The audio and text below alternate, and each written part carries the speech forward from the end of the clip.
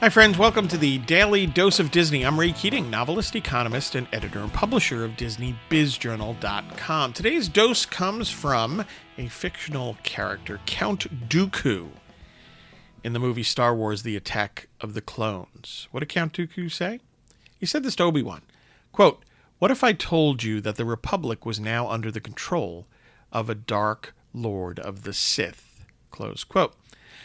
There's something about this scene that I love. The mystery of Dooku and who he is and what he's up to just fascinates me.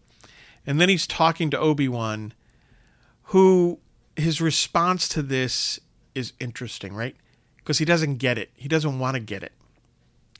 He's being directly told something, and his knee-jerk reaction is to turn away, to deny it, to believe that Dooku is lying to him.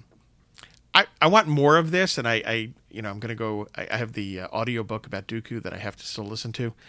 But my two sons, who are Star Wars aficionados, think I'm nuts, but I find Count Dooku a fascinating character. And there's a lesson here as well, right? You need to always listen, to think things through when people are telling you things, and to sort out, really seriously try to sort out what's true and what isn't.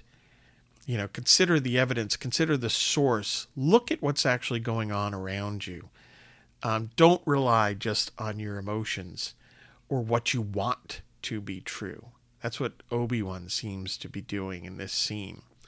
This is what he wants to be true. He doesn't want Dooku to be telling him something that might be true. That's fascinating in a whole host of facets in life, from politics to business. So keep your radar up for, figuring out what's worthwhile, what's true, and what's not, no matter the source.